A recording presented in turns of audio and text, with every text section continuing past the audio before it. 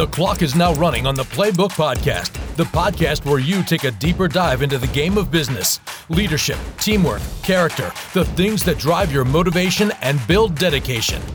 When you get a good look at the game plan of great business leaders, you start to formulate your own playbook and your own rise to the top.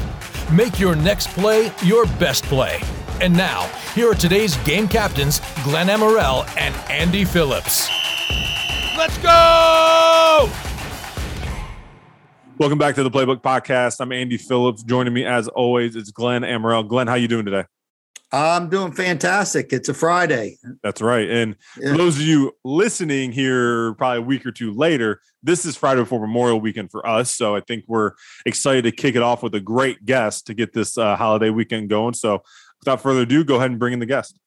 Well, today we're fortunate enough to have Christopher Glover, and I call him Chris, from Cerebrum Advisors and also EmployeeMax. So, Chris, welcome to the show. Look forward to getting some wisdom from you today. We'll see what we can do on this holiday weekend. That's right. All right. Well, one of the things that I've really I've discussed with you a lot, Chris, is about the employee retention credits, and you really opened my mind to what it really is. I mean, you have a deeper understanding of the CARES Act and how it's morphed over, several changes. Can you tell? A lot of people think it's just on the financial end of things through the pandemic. Can you tell us some of the other things that you're looking at that employers may not know that they actually are entitled to employee retention credits? Absolutely. When the CARES Act first came out and the pandemic took over, everyone was scrambling to figure out what to do. So the CARES Act offered two solutions. You could either do the PPP loans, or you could take an employee retention credit. And clearly at the beginning of the pandemic, the PPP loans made the most sense. But between that day and as we stand here today, that legislation has been rewritten several times, each time successively making it a little bit easier and more beneficial to employers.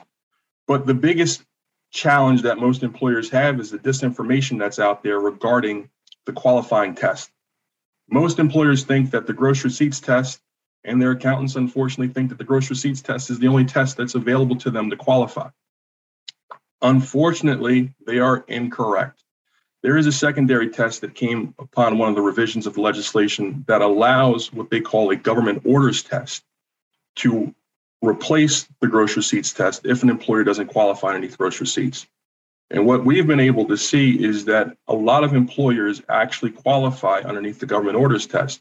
Government orders test says that if your business was impacted by a partial or full suspension due to a government order, a CDC order, or an OSHA order, you would qualify for this credit. So to give you an example, employers had employees that contracted COVID and they sent, everyone else home because they had to quarantine and they had to pay quarantine pay. Well, doing the quarantine was the employer following a government order, a CDC order of quarantine. So that could possibly be a qualifying factor that would allow an employer to qualify underneath employee retention credit. If you had a business that required, sales where you're going to conventions or you're out meeting clients as a way to attract new business, well, you had travel orders and you had social distancing orders that would restrict your ability to do that in the way you were prior to COVID. Well, these are government orders test qualifying factors for how some employers could qualify for the employee retention credit. And it's a substantial credit. So we've worked with a lot of groups to help them maximize the credit and also provide them the documentation that they need to submit, their the write-up that goes with the credit package. Well, that's awesome. All right. So Chris, I've looked at your resume via LinkedIn. I've heard you talk right here. I got to ask, I think what you do being a consultant for businesses from an HR standpoint, maybe from a financial standpoint, because you have a big finance background, Sure. that smells to me like there's a lot of pressure in the room. And what I mean by that is for like all of us, it's almost like a especially HR and finance, it's kind of like you like having Big Brother there to kind of bounce a question off of, to help guide you. You're the one doing the guiding. You're the one making the suggestions. You're the ones doing the consulting. How do you handle that pressure of giving advice to businesses, knowing that sometimes your advice can make or break a business? How do you internally handle the pressure to do your job? I think like anything that a professional does, it's practice, right? It's not like we just started giving advice. My experience has the benefit of years and years of practice, whether it be running an RIA, whether it be running a trading desk for an RIA, whether it be working in a family office and helping them build their portfolio of businesses and having to deal with multiple HR issues. That's the first part, is practice. And the other thing that really makes my job easier in consulting is you have to be honest with yourself. You do not know everything about everything. But as a good consultant, you build yourself a good team and what I always refer to as a toolbox of solutions. And in our toolbox of solutions, we prefer to go to professionals, subject matter experts that give us the absolute best advice on whatever the given situation is, whether it's risk, whether it's HR compliance, whether it's investment and asset management. So, what we do is listen. Most business owners are good at what they're good at, which is a specific thing. And it tends not to be running and managing a business or a growing practice. That's something that they're learning kind of on the job. They're getting their practice reps. So true. So right. We try to get business owners are not good at HR, that's for sure. Well, how are you supposed to be good at HR when they change the rules every 10 minutes? Right?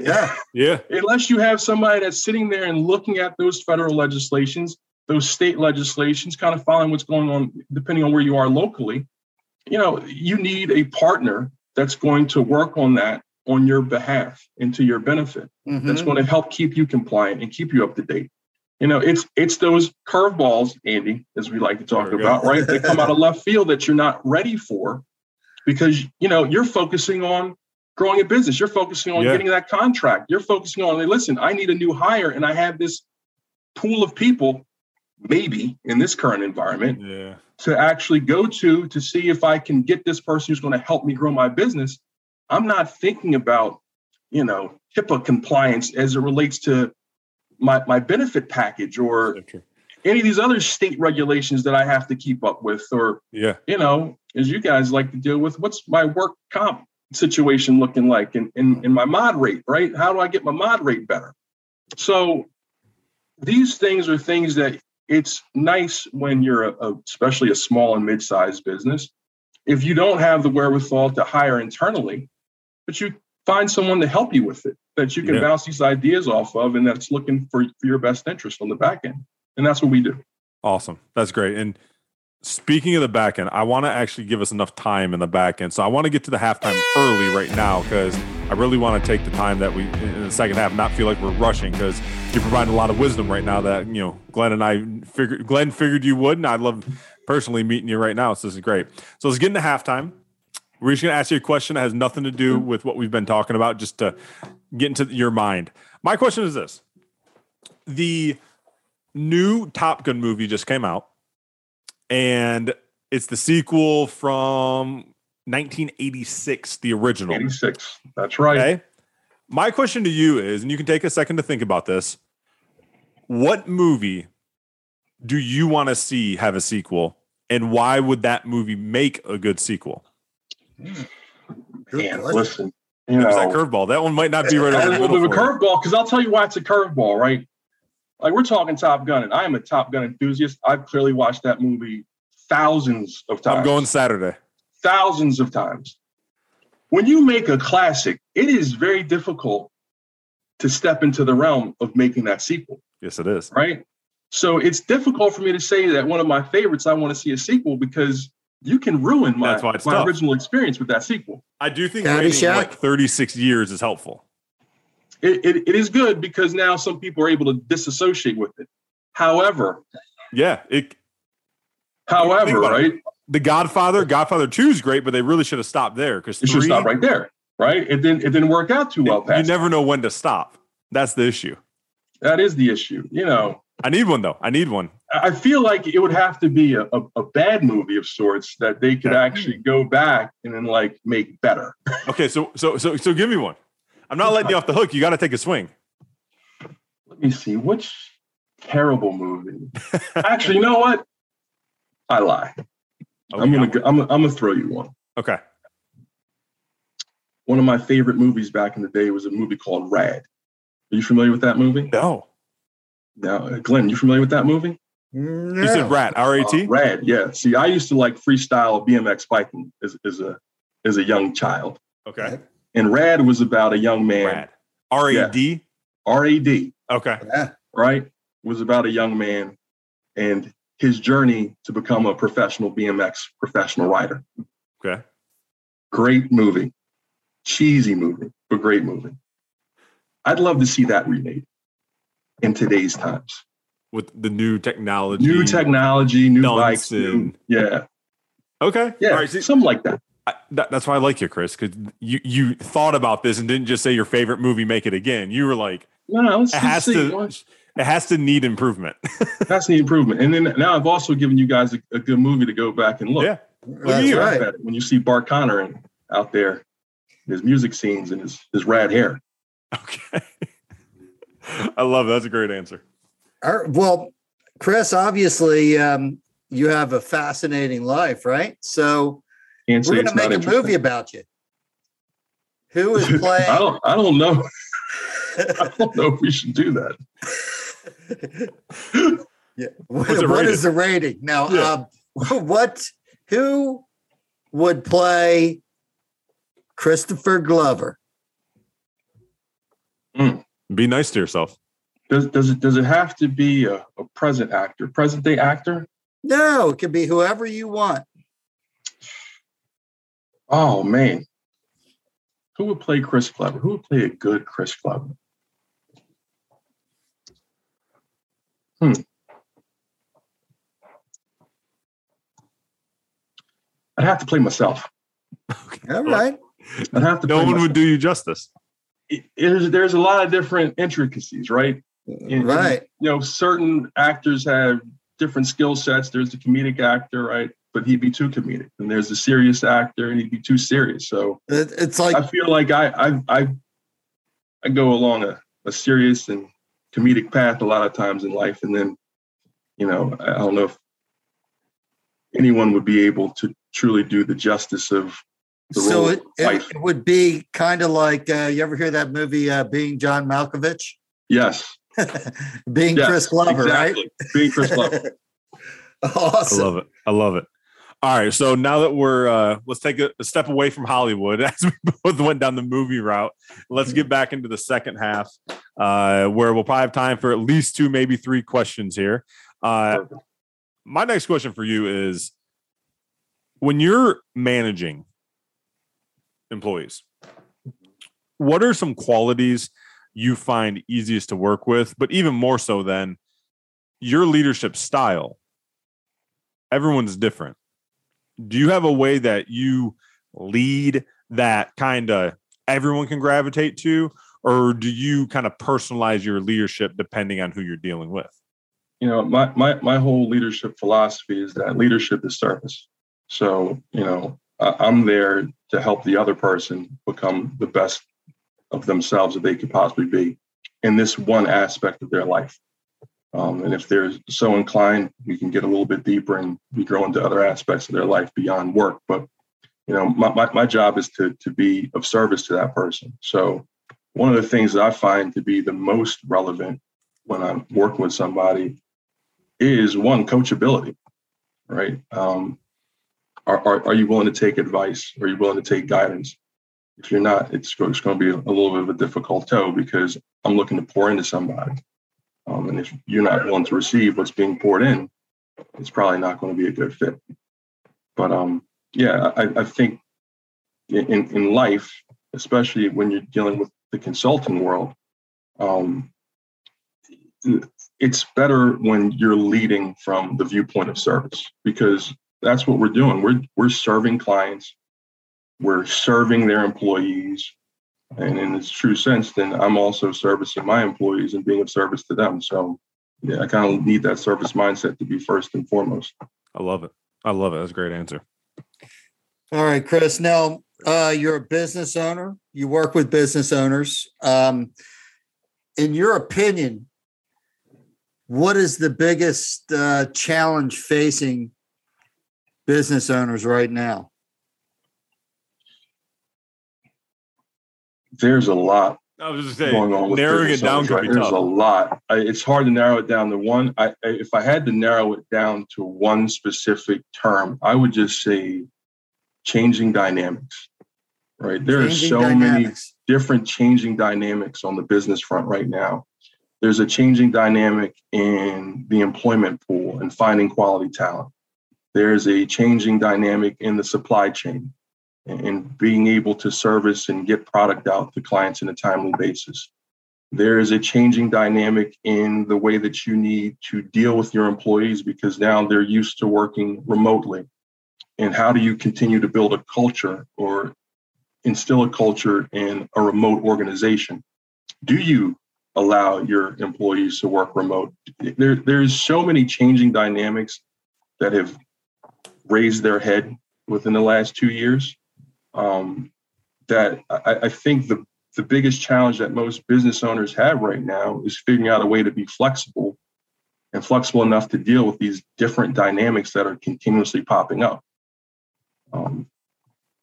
That's great. Flexible is a great word. We need to be flexible. I think Andy and I were talking about that the other day. It's like things are changing in the economy.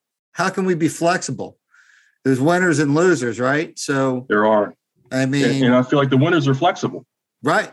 That's it. They're willing to go. I can't say any more. No doubt. Being flexible is key. You have to adapt and adjust. Or else so simple, yet you try something new out. The amount of times I've heard recently that we had to change X, and it's worked out to the benefit so much so that we've had to keep it, right? And these people are succeeding because they knew they had to change. They accepted the change, and they succeeded through the change. And it's when you see people fight the change. All right, we had to change. I didn't really want to do it, but we did it, and we went back, and it's not working. So, change is inevitable. Change is part of life. I just think the biggest thing that we've seen recently is that change is happening faster. It's not just technology changes. It's the whole aspect of the business, how people relate to working, how, you need to manage your workforce, how you need to account for benefits for your workforce, how you need to account for risk now inside your workforce. They're all quickly changing by how your business is changing. And if you're not with a flexible team, you're going to find yourself outside looking in. Yeah, absolutely. So, and if this is a poor question for what you do, please, by all means, just replace what I'm saying with something that makes sense. But when you come into a company with your services, do you prefer to be with a company that doesn't have HR in place and kind of gives you the reins? Or do you prefer that they already have, say, an HR director in place that then you work with? Is it easier for you to have a clean slate, I'm taking over, or is it easier for you to have somebody that has the knowledge, the background, just needs assistance? And if that was poor, yeah, I understand. I actually prefer to not prefer. I prefer to listen. Like I need to listen to what's going on. And if I'm listening and focusing on that more so than I focus on a specific solution that we may have available to a person, I find that engagement winds up being the best because now I'm able to provide them the solution that they actually need. That's going to be a benefit for them to grow, right? You might have internal people that you have that are necessary for your growth.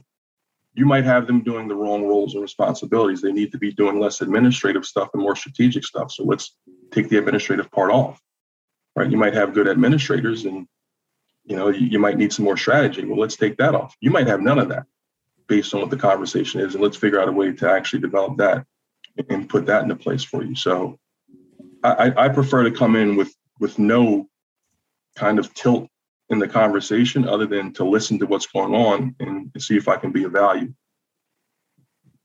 I love it. I think you really, I mean, you've had some great points from flexible to listen to solutions, and really, you know, we all know it, but it's such a difficult thing is to listen.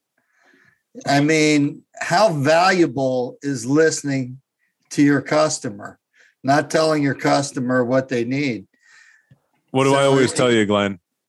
God gave you 2 of these, only 1 of these for a reason. Right.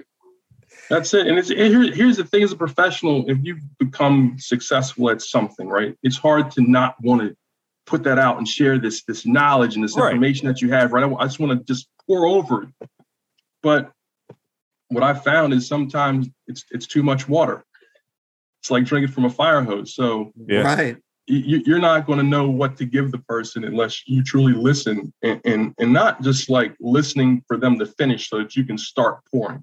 Yeah. But listening to truly hear them and hear what's going on with them in their business to figure out what they need and what you might be able to help them with. I love it. So it's just, but that's, you know, once again, it comes with the reps. That's right. and learn what their value is. Yep. You know, where they put their value. So, I mean, it's really important to know all these things if you're going to do a good job as a consultant. So anyway, we're going to we have to wrap things up. It's been a great time talking with you, Chris. I could do a chat with you guys all day. This is amazing. Yes. I was just going to say I could do 3 more segments with you.